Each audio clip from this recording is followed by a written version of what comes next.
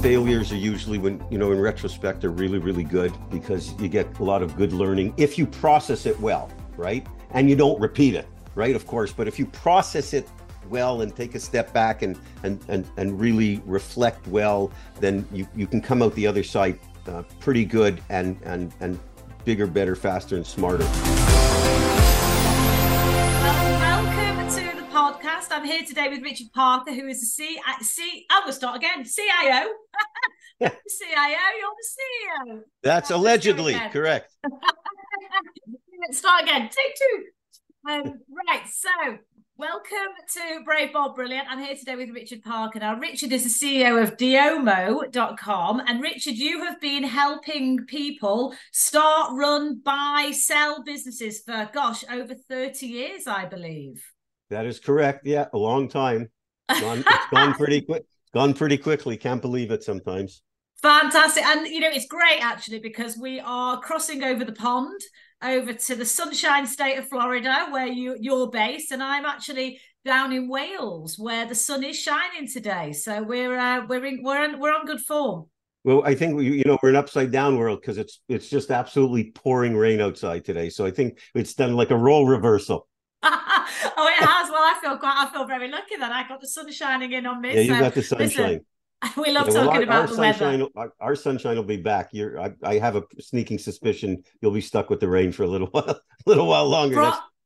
Yeah, I agree. But listen, Richard, it's great to have you on the podcast. And, you're an expert in, buying businesses, selling businesses, advising lots of people in terms of how they can really maximize value for themselves and the businesses that they run. So where did it all start for you, Richard? How did you sort of get into this field of business? Because, you've got a long history, you've done over 1,000 transactions, you've sold 100,000 copies of your course internationally in 80 countries.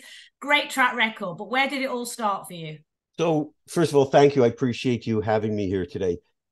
Certainly it started, I think I've always been entrepreneurial, even from as a young kid, and always had jobs or businesses going, even, when I was 10, 12, 14 years old.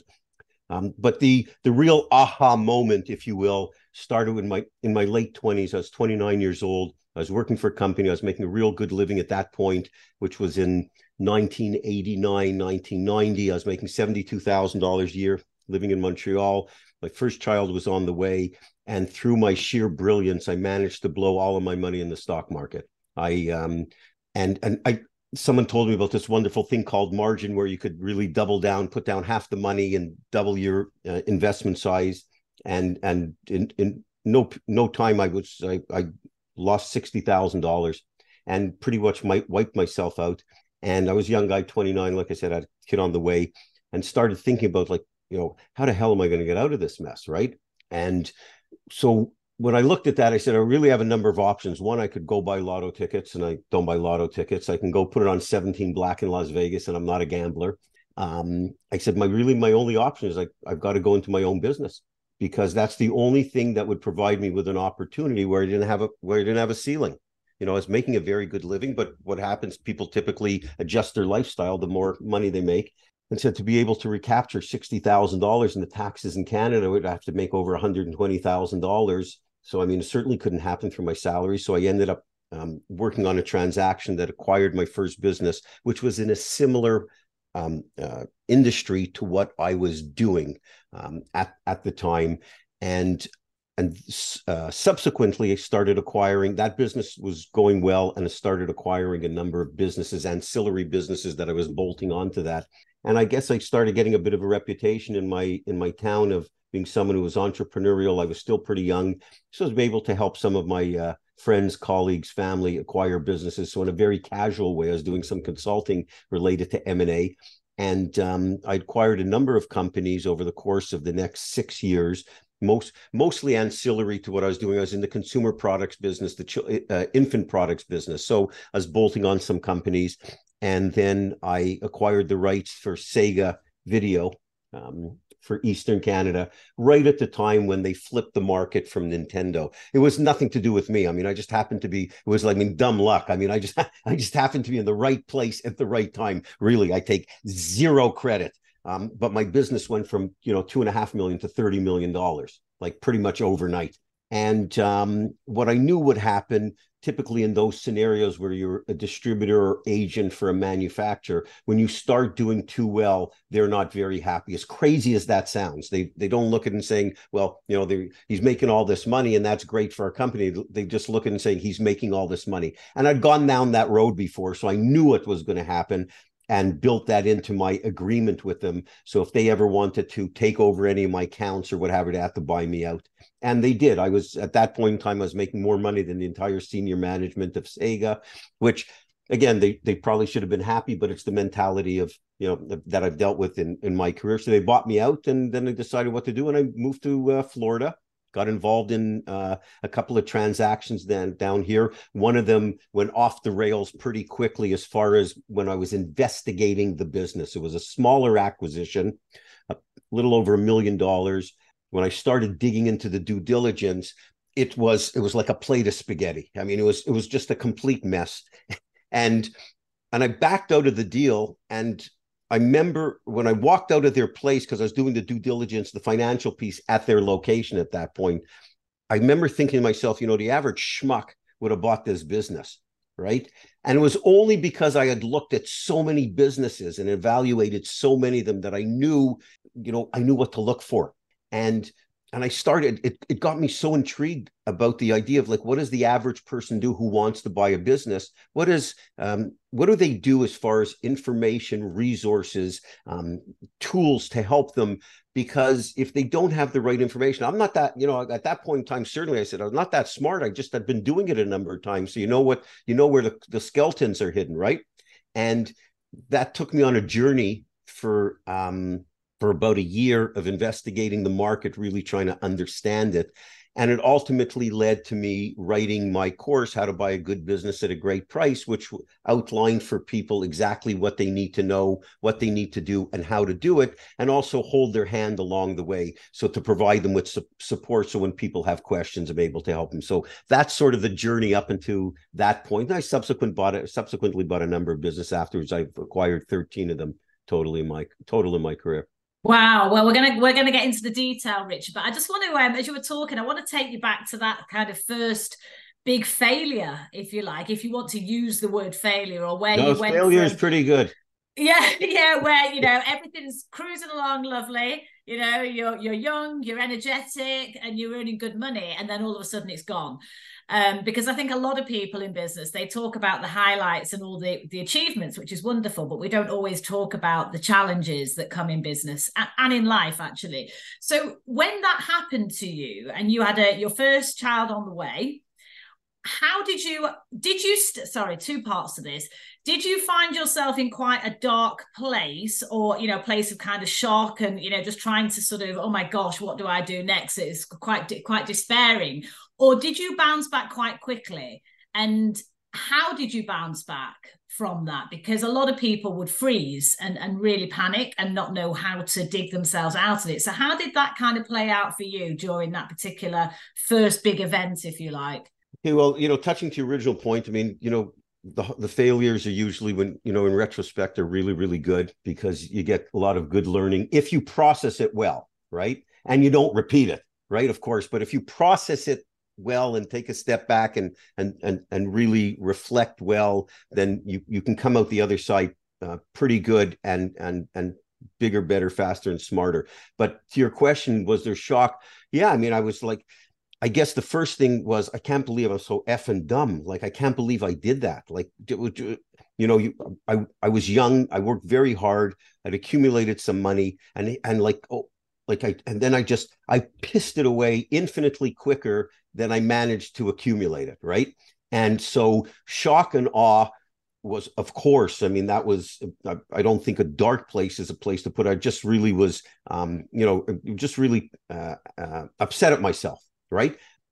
But it didn't last long, because, I mean, I didn't have a choice. Right. So, I mean, I had to get going. And what I found over life, when you don't have options, it's very easy to make decisions.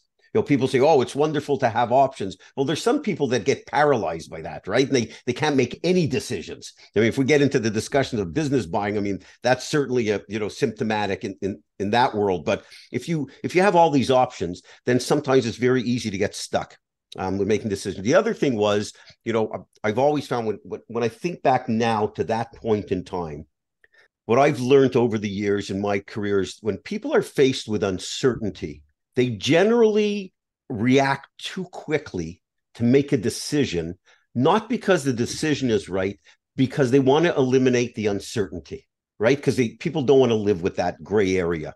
And so when I think about that period in time, I looked at it. And so what I found is, when there is uncertainty, the best thing to do is think about how much time do I have to make a decision? And the longer you have to truly make a decision, the more detailed you can go into your research or what have you. But that's entirely different. If your house is on fire, right, you just got to get water and hose down the house, right? That's entirely different than saying, okay, I got to make a career move. I was somewhere in the middle. I was really in under financial stress. But for me, at that point in time, I had no options. My option was, I had two choices. I could stay in my job or work somewhere similarly, that would have a marginal increase in salary. And I'd probably take 25 years to pay off that $60,000 because you have to take after-tax money and you have to live as well. Or I can go into my own business and take a shot. I mean, the way I looked at it was, if I fail, if this thing completely shits the bed, pardon my French, if this thing completely shits the bed, right? I mean, what's the worst that can happen? I'll just be back to where I am now anyways. So really, I have nothing to lose. I mean, I looked at it. So the dark place lasted like an hour and a half. I mean, I just don't think that way. But there was an element of shock and awe. Again, that was short-lived and was like, hey, I just got to do this, right? I don't have a choice.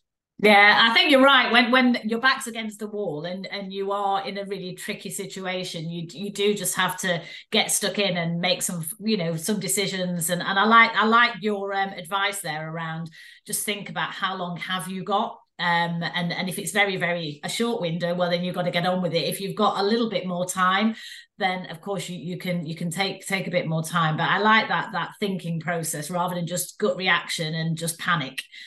So that's really sound advice.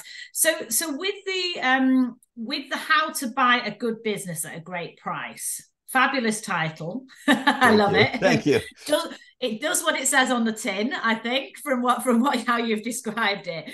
So what's the approach when someone is maybe thinking of buying their first business? What are the key things that they really need to get their head around and get familiar with so that they can have the confidence to make that first move? Because the first one's always the hardest, right? Yes. Oh, absolutely.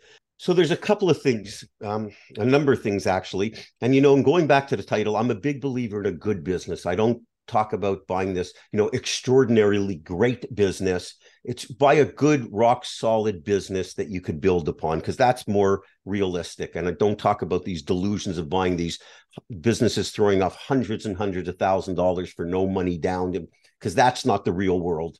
So I try to present everything in a practical manner that works in the real world. But here's the way people need to look at this is buying a business is probably unlike anything anybody has ever done. The only thing they have to attach some familiarity to is maybe buying a home, right? But the process is 180 degrees different. So they shouldn't attach or anchor any thought to the process of buying a residential real estate with an operating business. And the first thing people must do is look at some, I ask people to consider the statistics because they're terrible in our industry. 90% of the people who begin to search to buy a business never complete a transaction. Our statistics are almost the inverse. 82% of our clients do within 6 months. And the reason that happens is it's very easy. If you're thinking about buying a business, the normal thing would be, well, I'm going to jump online. I'm going to start looking at businesses for sale, and I'm going to start, looking for articles and information, what have you. So the internet itself is probably the greatest blessing and the worst curse related to this whole process, because it's easy to get lost very quickly. And what people need to do is they need to take a step back, because they typically don't have any experience, and acquire the knowledge they need wherever that is but not generic, good, solid information, good knowledge. So acquire the knowledge they need. The second thing is, one of the biggest challenges for people is to think about what type of business is right for them, because you have to marry your best skill to the right business. There's a lot of good businesses run by a bad owner. And conversely, if you buy a business that's good and you're the wrong person to run it, you're going to go out of business pretty quickly. So getting your head around what business is right for you, and we can talk about that after, how people can do that. That's really the next step. And then the third thing I think people should understand, there's no such thing as a perfect business, right? You're buying a used business. You want one with the least amount of warts and pimples as possible, but there's going to be warts and pimples, and it's unavoidable. And so you have to understand something, don't try to, when you go through the process and you look at businesses, it's not going to be perfect, but you can't turn little incidents into catastrophes. You have to understand you're buying something that's not perfect, and you have to get your head around that. Now, that doesn't mean you can mitigate the downside of everything if you do it properly, but there are certain things that aren't going to align brilliantly, and you have to be good with it. That's really, so if I would have nail it down to three things, is acquiring the knowledge you need to be able to address the process properly, getting your head around what type of business is right for you. So instead of running around looking at all kinds of businesses, trying to figure out which one is right for you, first figure out which type is right, or what types may be the right business, and then it's easy to find and buy. And the third one is, just be comfortable with the fact that it's not going to be perfect. Yeah, I love that. And in that process as well, I mean, there's why is someone buying a business, right? What's the purpose? Are they buying it as a lifestyle business? Are they buying it to add to maybe something else that they've got going on? Are they buying it to flip and sell in 5 years' time? So I think sort of understanding a little bit, if you can, the purpose and the reason why you're buying, and why buy versus start.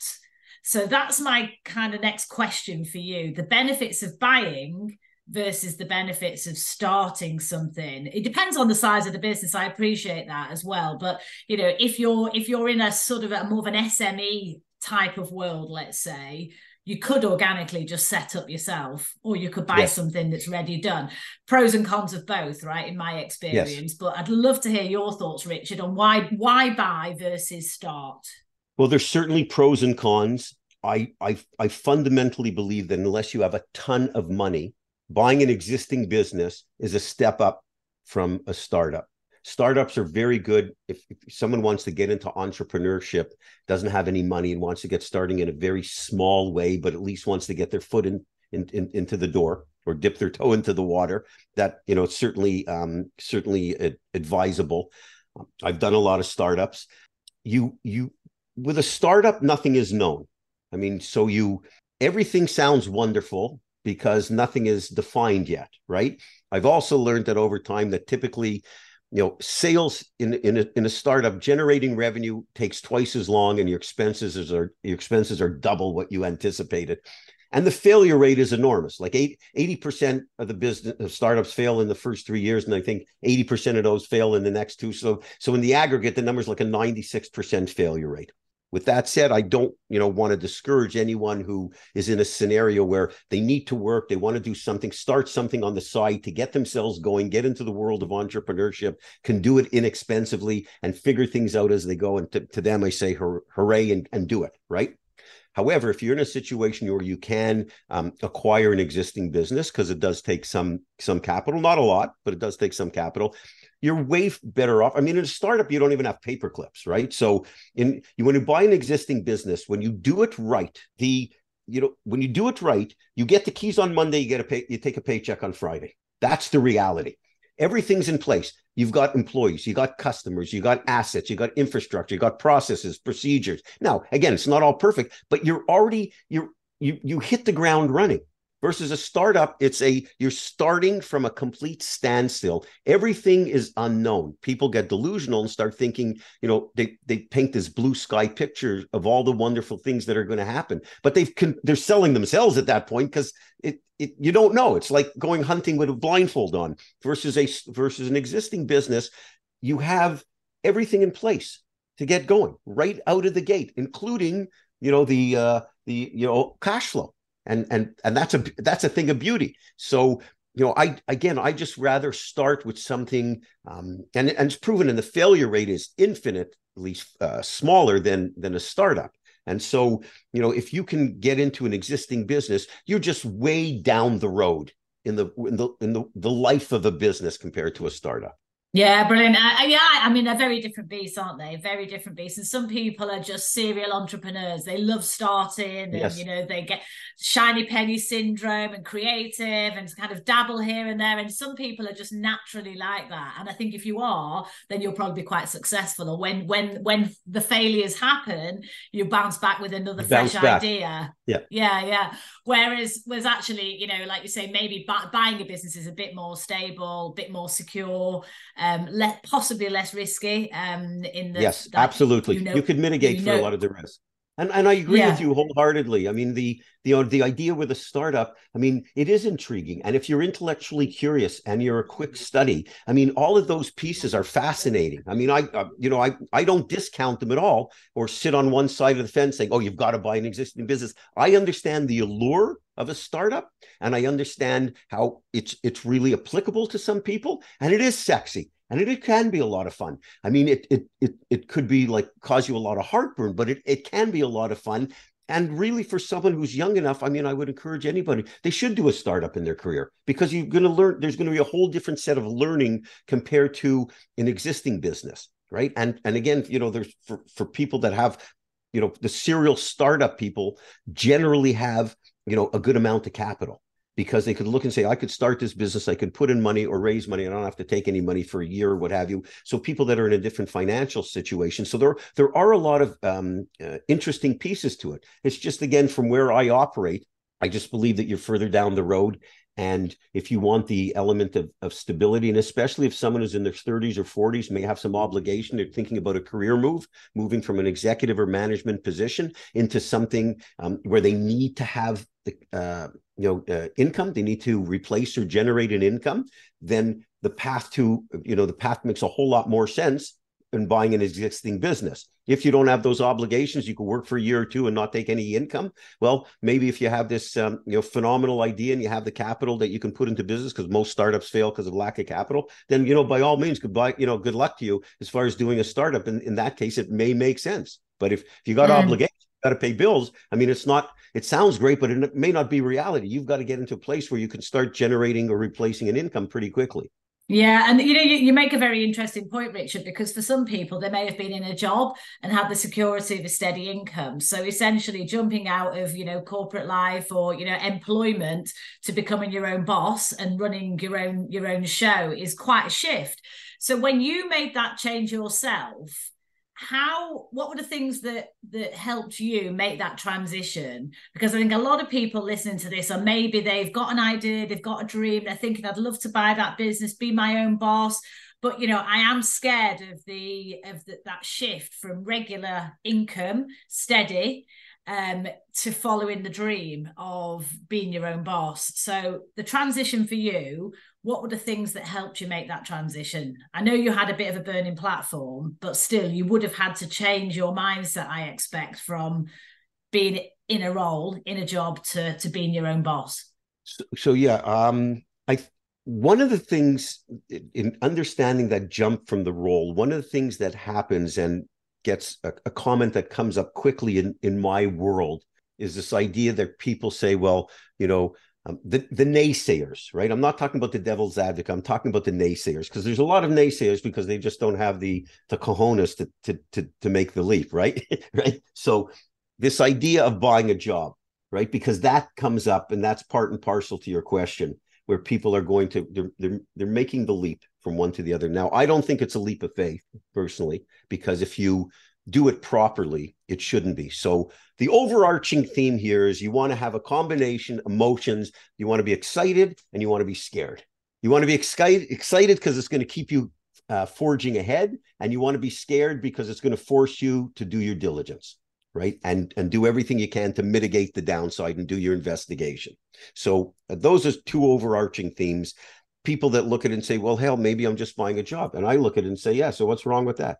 Most people, there was a study I read not long ago, I think it was Gallup, it was here in America anyways, that 74% of people despise their job, not dislike it, despise their job. Now, so if you have an opportunity, if you despise your job and you have an opportunity to get into something where you can theoretically, buy a job, where some people look and say, well, you're buying a business, you're just buying a job. It's not true, but to address those sort of comments, well, if you can buy a job where you have an opportunity to do something you like, to build something, to impact the lives of others, to get up every morning excited, to have an opportunity to grow something over the years and sell it for a lot more money, and if you do a good job, you're going to start making a lot more money than you made before, then what the hell is wrong with buying that job, right? If you told those 74 people, look, you hate your job, right? You despise it.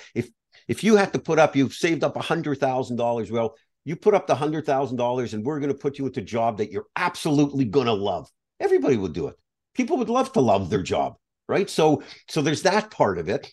And I think what happens is, if you educate yourself properly and you do your due diligence and you go through the process in a methodical, thoughtful way, and leaning on people that have done it before to make sure you're going about it in a good way, as time goes on, you are more and more convinced that you're doing the right thing. You're not more convinced that you're doing the wrong thing, because that combination of excited and scared, as you're checking the boxes and investigating parts of the business, the financials, the competition, the industry, the marketplace, what life looks like after you take it over. And if you're the right person for the business, then your comfort level increases exponentially. And so it's only when you don't do a thorough job of analyzing the business and yourself, whether or not you are the right person for the business, because that's fundamental. But if you do it in a good way, the actual decision to jump in or the end, that's actually it's almost anticlimactic, because it's so obvious at that point. Everything adds up.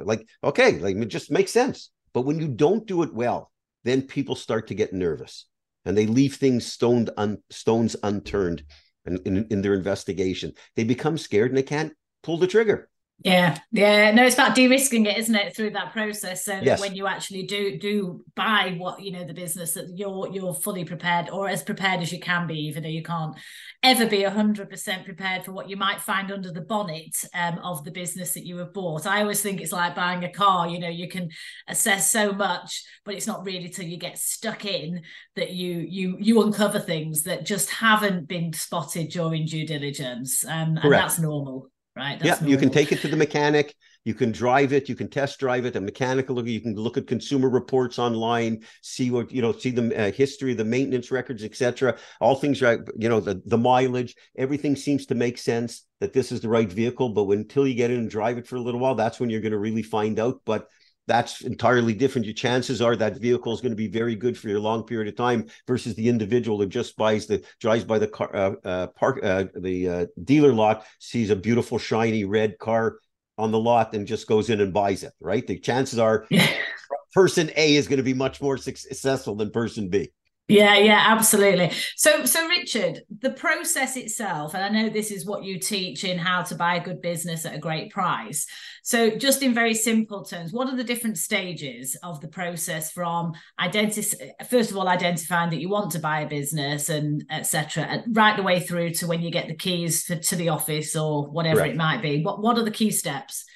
So the key steps from the beginning, and actually the course that we have actually mirrors the buying process, because that's very important. So because there's a lot of steps involved, and there's a lot of things involved with each of those steps, but they're all very manageable if you do it in bite-sized pieces. So the first thing is understanding the concept of why buy a business and what to consider, because there are a lot of considerations, financial and otherwise, family considerations, making sure your spouse, partner, whatever, everybody's on board, everybody understands what you're doing. So those type of considerations. Then thinking about from the standpoint of getting organized for the process, because there's so many, there's hundreds of thousands of businesses available for sale online. And if you strictly go down that road, it's easy to get lost and start to mismanage that process. So you have to get yourself organized from how you go about the searching, and how you keep the information in good order. And then understanding, getting to the point of understanding what business is right for you, because that's the foundation. That's actually, point number 3 in our 23 chapters, right? The first, the considerations and timing, whatever, but the idea of what business is right for you, because that's everything. Like, you can screw up the other 20 steps a bit, but as long as you get that piece right of what business is right, if you buy the business that's right for you, everything else will work out okay. Conversely, if you do all 20 steps well and you buy the business that's wrong for you, you're going out of business pretty quickly. So it's very important to talk about that early on. And there's ways to go about it. Like I have, if you want to talk about after, I have criteria that I have in place for businesses I buy, and I try to teach people what those are, but they're mine. They're not for the next person. So you have to get to those 5 golden rules, and then understanding where to look and how to rule in prospects, and equally important, how to rule out prospects, because you have to learn to say no fast. If it's not the type of business that's right for you, just get rid of it. And then then dealing with business brokers, understanding how you interact with sellers, what questions you should be asking them, the answers to look for, what research you should be doing parallel to finding 1 or 2 or 5 businesses that may be of interest, and then going down the path of understanding, how to value a business, negotiating the transaction, arranging your financing, putting the deal in place, organizing yourself for the due diligence and everything that's involved with that. And then, how do you make that decision to pull the trigger? And subsequent to that is really, what do you do? Everything is wonderful and you closed on the deal. What do you do for the first 90 days after you buy the business? So those are the steps that how I look at it. And it really just reduces the process to manageable pieces, versus trying to, oh my God, I got all this stuff that I got to do. Like, how do I value a business? Well, we'll get to that, right? Like, you do it in a meaningful and methodical way. Yeah, I love that. How do you eat an elephant? One bite at a time, right? One bite at a time, right? Exactly. Fantastic. So I just want to flip to the other side of the table, right? Someone that's selling a business now, because for every buyer there's a seller. And I know you work on both sides in terms of buying, but also supporting businesses that maybe are preparing for sale and maximizing the value of that business. So we touched on this before we press record. You've got some thoughts and tips for people that maybe are thinking about an exit for themselves. Maybe they've been in business for a while, or maybe there's been an event that's happened in the family. It could be health. It could be different reasons why people just feel that they don't want to continue with the business, or they just might want to cash out and earn loads of money and go and sit in the Caribbean drinking pina coladas, right? Everyone has different reasons for selling. Sounds good. Yeah, I'm in that camp. But so when you're supporting people in terms of selling the business and maximizing the value, what are some of the key things that a business owner should consider? So one of the things that I think is very important for business owners to understand is they should run their business like they have to sell it. In other words, and especially for people who buy, we deal with a lot of business buyers, they acquire business. I always tell them, once you get in there, think about the challenges that you had during this process, and businesses that you found interesting, other ones that you found terrible, other ones that you couldn't understand, whatever, things that you found that were problematic in business, and keep those things in mind as you run your business. So to me, it's run your business like you have to sell it. And by that, I mean, there's a few common aspects to business sales when you're selling a business that are important in every transaction. It's like if you were to do the Venn diagram, if you will, of business selling. So the first thing is you want to keep flawless books and records.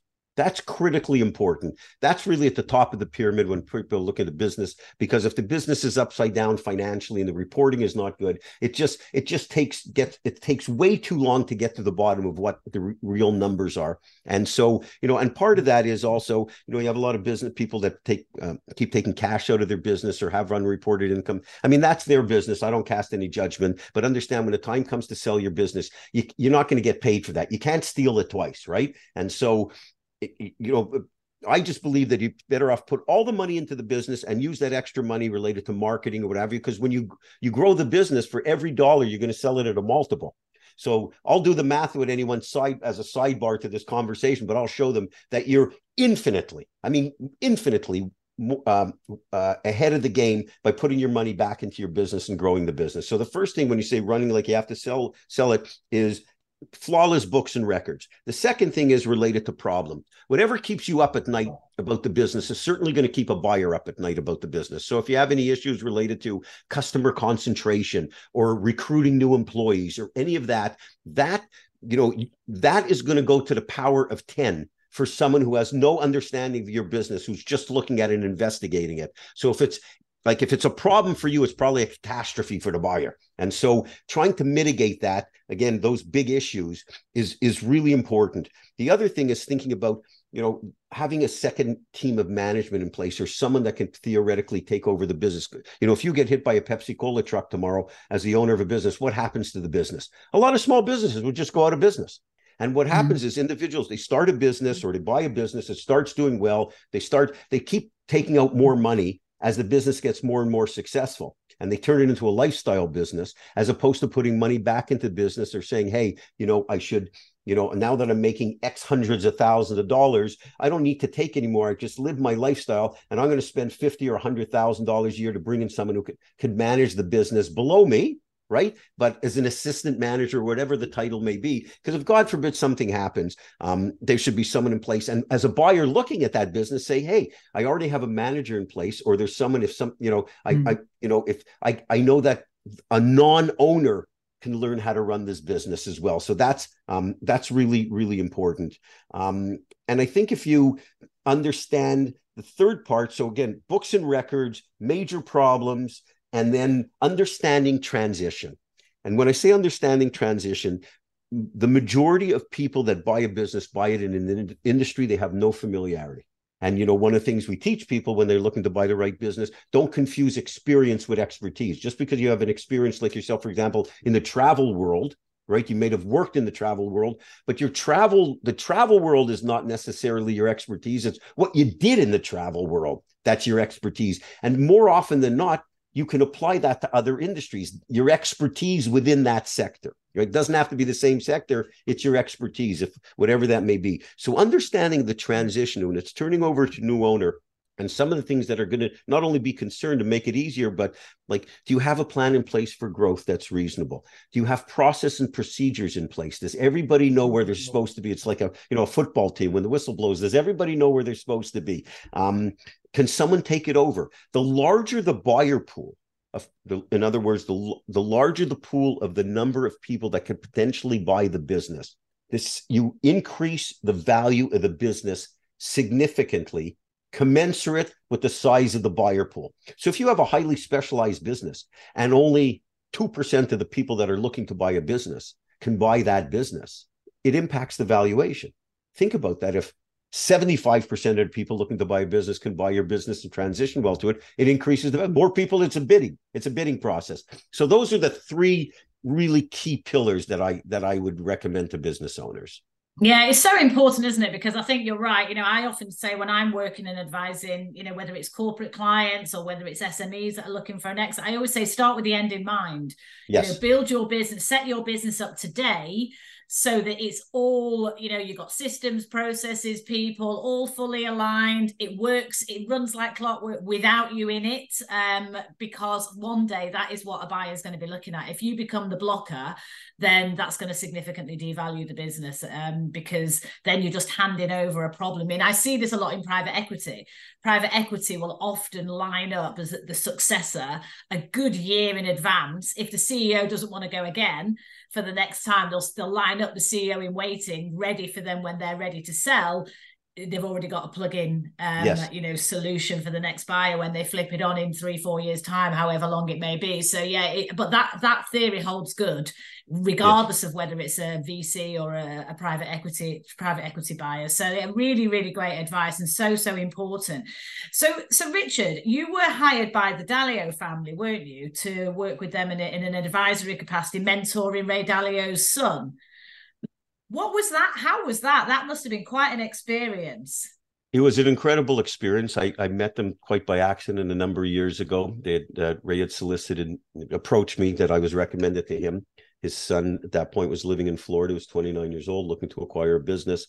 And they approached me to help him, teach him how to buy a business. Understand, when I got a phone call from him and he introduced himself, I had no idea who he was. I mean, we just had a very nice conversation. I was at that point in time, my youngest son, who's 21 now, was just diagnosed with epilepsy, and I was going to be taken off several months I really wanted to research the disease to see how it was going to impact my son and impact their family, of course. And so I was not taking on any clients. And this gentleman at the other end of the line said, he had some good connections in the medical and healthcare field. And if he could be of any assistance, he'd be happy to extend that to me, regardless of whether or not we work together. And I thought that was a very kind gesture, really kind gesture. And so I said, at the very least, I'll meet his son. And I really, really liked this son. His name was Devin. Really, really liked him. Thought he was a wonderful, seemed wonderful, smart, asking the right questions, humble. He was, I think he was in his late 20s at the time. And I decided, that I'd take them on as a client. And again, I have no idea. People are enamored with my work with their family, but like I didn't pay any attention. I didn't even know who the family was. I don't care about that stuff. It makes no difference to me whatsoever. And we worked together for about 7 months, 8 months. And only at some point, Devin mentioned something along the lines of his family. And I said, hey, these, they sound like they might be a pretty well-to-do family. And I somehow Googled them, whatever. But we had been working together for months and months and months. Like I said, about 6, 7, 8 months. And then said, oh, my God, this pretty substantial family. But it didn't weigh in the coin. And he ultimately decided to go back and work in his family office. They were just starting up. But if you fast forward a few years, 10 years later, he had become the co-CEO of the family office, which grew from like 3 people to 125 people.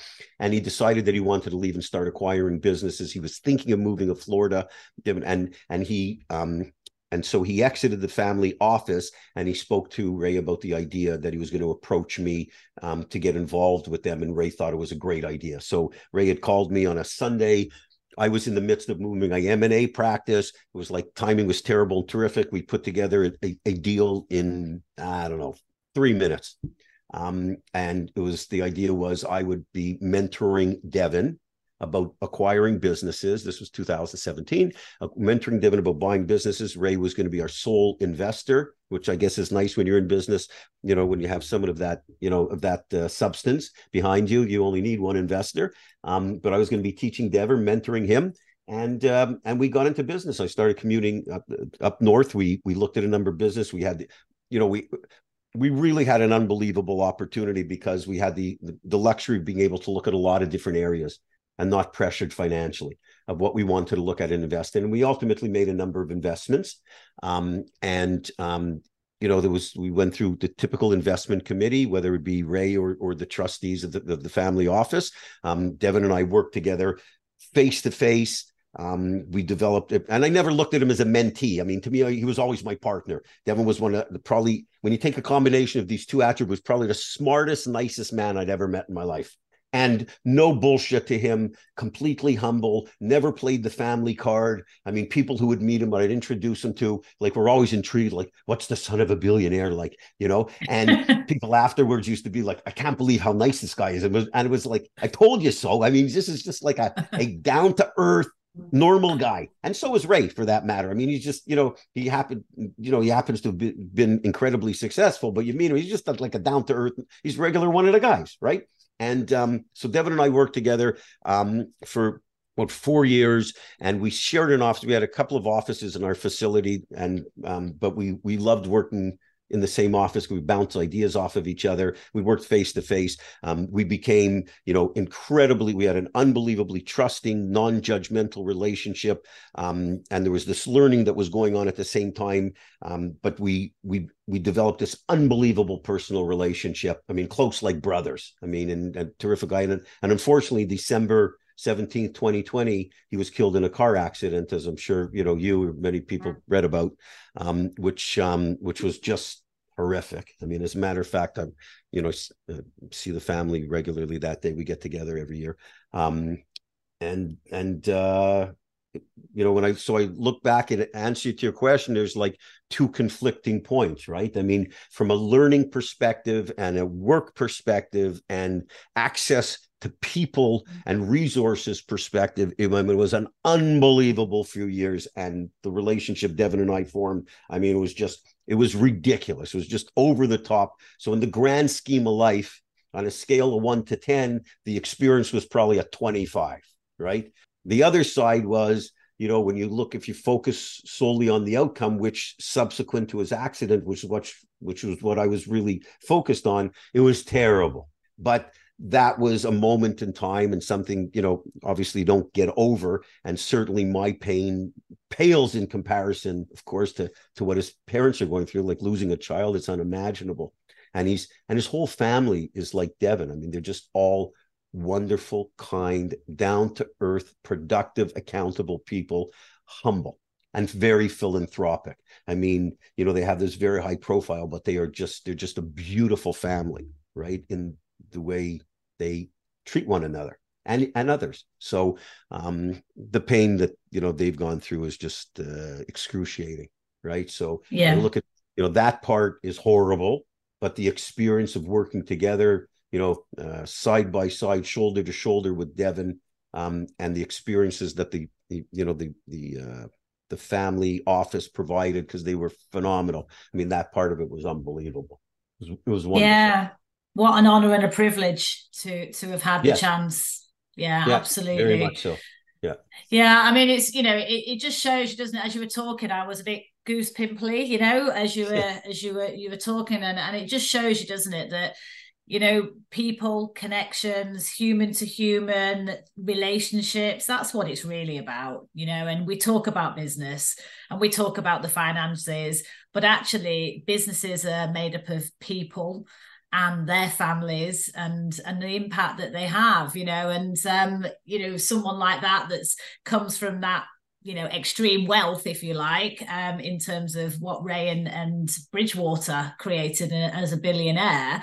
At the end of the day, they're human beings with people with feelings and emotions, and that's obviously where the connection comes, where you obviously had a phenomenal relationship, and then the business comes after.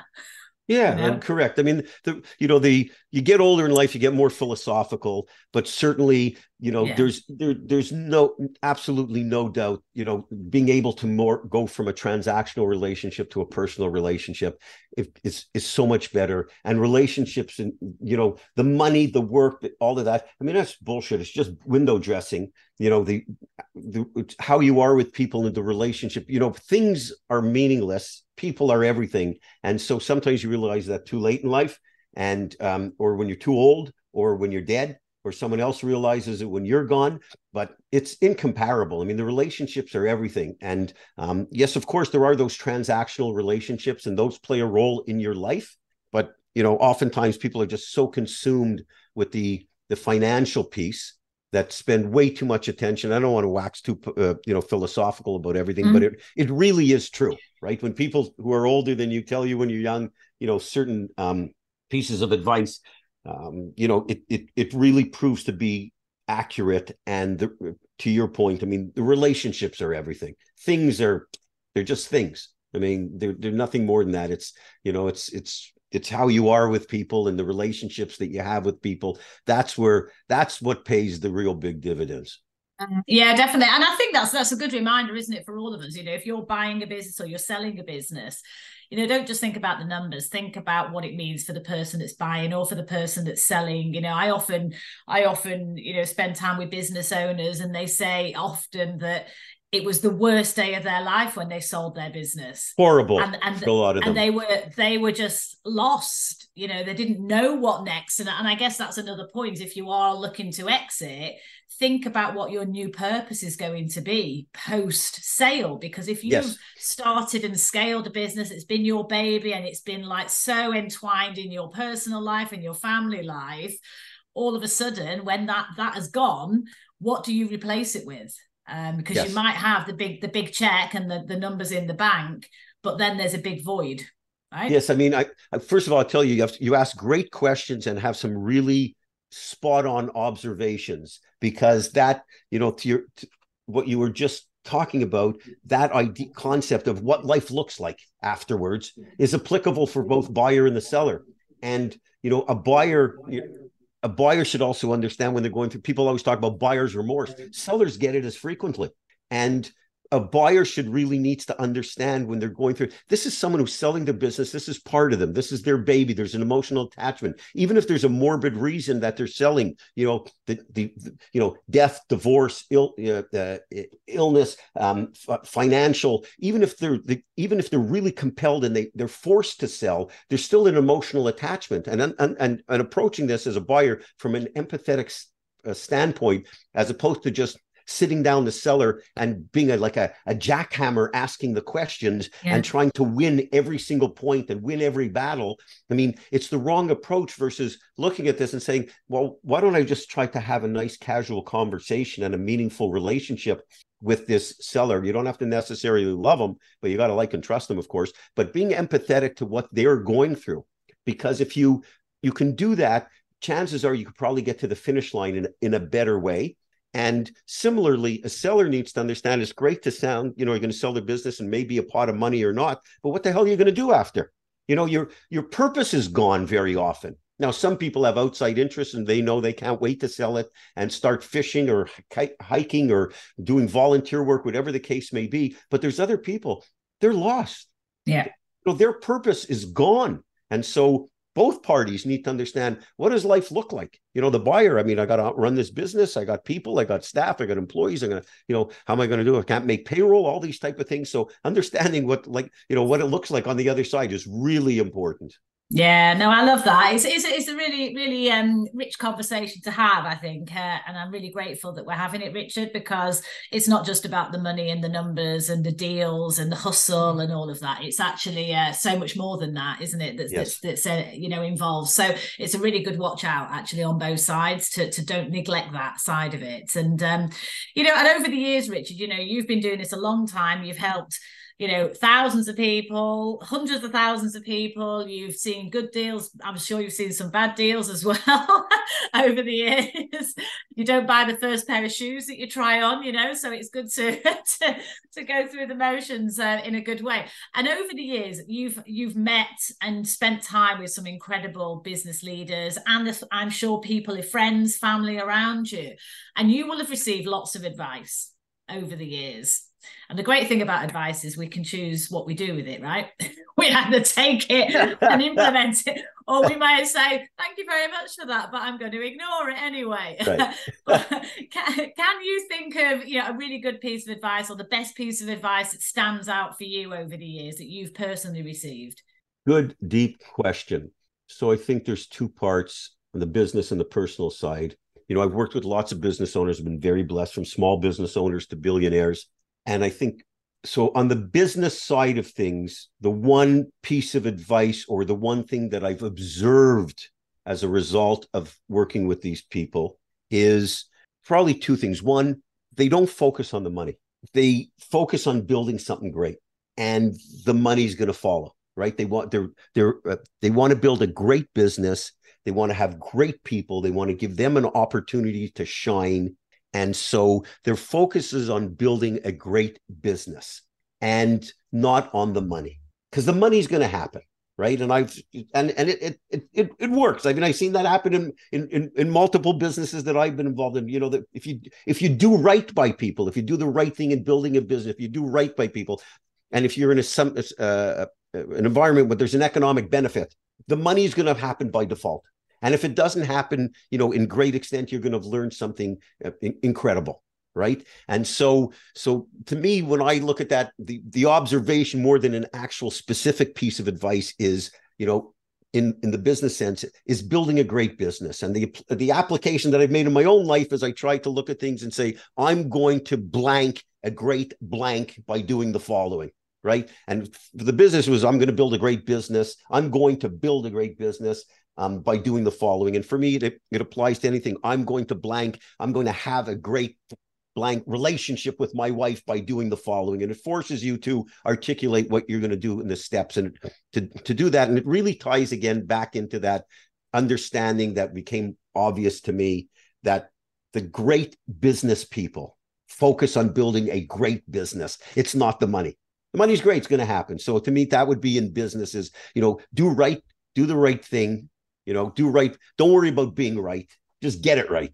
right? Because when you're younger, I know for me anyways, when I was younger, I had a bigger ego and more insecurities, worried about being right. Now I don't give a shit, and so because you learn more when you make mistakes, and just getting it right and doing the right thing is infinitely more important than being right. And so, and on the personal side of things related to it, I mean, again, the more of an observation is that the personal relationships trump all the business stuff, right? Yeah. Yeah, 100%. 100%. Brilliant. I love that. And Richard, you're a busy guy. You've had accolades coming out of your ears. You've been in the New York Times, you've been in Forbes, you've done all this amazing stuff throughout your life, and you're continuing to have a busy year, I think, this year, by the sounds of what you've got going on. Yes. So so if you could describe this year in one word, what would that word be and why? Fascinating. Tell me more. Well, I think there's so much at play, like in the world of business, right? There's so many things at play in the world where I operate, of helping people buy businesses. You've got situations where you've got people worried about recessions, you got inflation, you got interest rates going up, you've got all these things happening at the same time, which in the 30 years that I've been involved in this business, you oftentimes get pieces of one or two of those that may happen, but not all of those at the same time. So that's like crazy. So, and yet with all of that, it's not this blood in the streets scenario, but the blood is starting to seep in. And so I'm seeing a lot of terrific opportunities. A lot of people in these difficult times move out of the market and say, well, I'm just going to stand by the sideline and see what the hell happens over the next year or so. And, in a year from now, those people are going to say, well, I'm just going to stand by the sideline and see what happens in a year or so. And in 2 years from now, they're going to be saying, I'm just going to stand on the sideline and see what happens in a year or so. Yet these other entrepreneurs, now's the time that they're really going to take advantage of some fantastic opportunities. So when I say fascinating, then you have all this, and then you have all this upheaval in the world, right? Like in the macro scale, people that are worried about, wars in Ukraine and things that are going on in Darfur, in the Middle East. And I mean, there's just this like buffet of craziness, right, around the world. And so while there's a lot of uncertainty, I still see people people are pushing through. And it's very easy to let things overwhelm you, whether it be in the business side or world events and what's happening, and say, this is just this is just too much, and force you into a shell, if you will. And yet, despite all this carnage and upheaval and disruption, people are pushing through and carrying on and getting shit done, And so I find it fascinating that, it's like it plays to the power to human spirit, if you will, reduced in my world to entrepreneurship and business buying. But I think when you look at it in a much bigger scale, you stand back and say, oh my God, like look at all this that's going on, yet people are getting stuff done, in a good way. So to me, I just think it's fascinating times. Yeah, Richard, you are a very wise man, I have to say. I'm not wise, just old. Hey, listen, we're all adding. Well, I'm adding years on the clock. Let me tell you. Yeah, so, tell me about it. Well, I just became a grandfather for the first time. It's like, what are you talking about? I was like 18 years old about an hour and a half ago, right? Yeah. Well, congratulations, Thank boy you. or girl? Boy, Grayson Henry is his name. Grayson Henry, what a fabulous name! Isn't it a great name? Yeah, his name is Grayson Henry. Grayson Henry Moore. My daughter's married, her husband's last name is Moore. And my friend Lawrence tells me that it sounds like Grayson Henry Moore says sounds like he signed the Declaration of Independence. Very sophisticated name. Yeah, so he's a delicious little guy and brought a whole new set of wonder to life, which is terrific. Oh, fabulous. Well, huge congratulations on becoming a granddad. That's wonderful. Thank you. It really is. And Richard, where can people find you? Where can they track you down? What's the best way to connect with you? The best way is just go to my main website, which is richardparker.com. And anybody who's looking to acquire a business, for example, there's hundreds of free articles and resources on there. But similarly, it's the easiest one to remember. And if you want to get in touch with me personally, just use the Contact Us page and let in the message, just say, please send this message, forward it to Richard. But that's the easiest one to remember. I have the diomo.com website, but richardparker.com is the easiest one to remember. And there's lots of good information that hopefully people find helpful. I know they will. And but I'm happy if anybody has a question, whether a business owner, think about buying business, think about selling one, whatever, and they have a question, or if there's anything I can help with. I spend my days doing this because I love doing what I do. And so I'm happy to spend time with anybody on the phone and help them out. My pleasure. Oh, fantastic. You've got great energy, Richard. So no, I can certainly see that you're passionate about everything you do and who you help. So that's a great offer. So anyone listening, make sure you connect with Richard and take advantage of all those free resources that are going to give you some inspiration and guidance. So fabulous. So Richard, brave, bold, brilliant. What does that mean to you?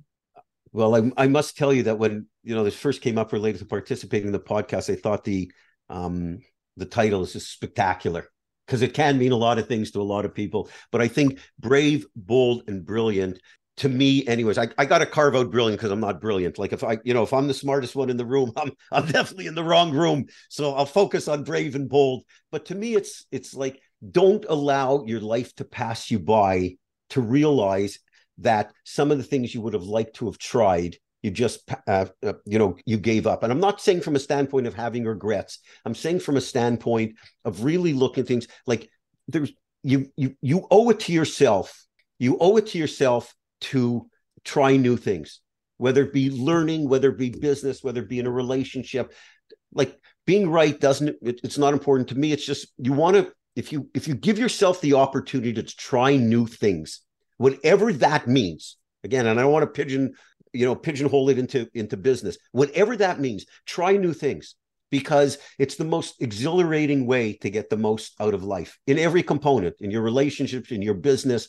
There's ongoing learning that you can do. So trying new things, learning about new things. I mean, it opens up a whole world of opportunities. And not just business opportunity, I'm just life and relationship opportunities. Yeah, of course, the business stuff. But, to me, it's just try new stuff all the time. It just keeps life exciting and fun and interesting. That to me would be, my version of brave and bold. I'll leave as I said, brilliance off to the side because it doesn't apply to me. But brave, just jump in and try new stuff. Well, I love that, and I disagree. I think you are brilliant as well, Richard. You're just being very humble. So I'll give you the brilliant. Okay, you can accept. Well, God bless you, and thank you. I appreciate it. That's very kind. Wonderful. It's been fabulous chatting, Richard. Thank you so much, and really look forward to seeing what happens next in the world of Richard Parker. Thank you very much. I appreciate you having me on. You asked terrific questions. It's wonderful energy, and you're doing great things. And again, I really appreciate you giving me the platform to have the conversation with you. It's been wonderful. My pleasure, Richard. I really hope you've enjoyed Brave, Bold, Brilliant. Don't forget to subscribe and share with all your friends. And if you've enjoyed listening, I'd love it if you'd leave me a 5-star review.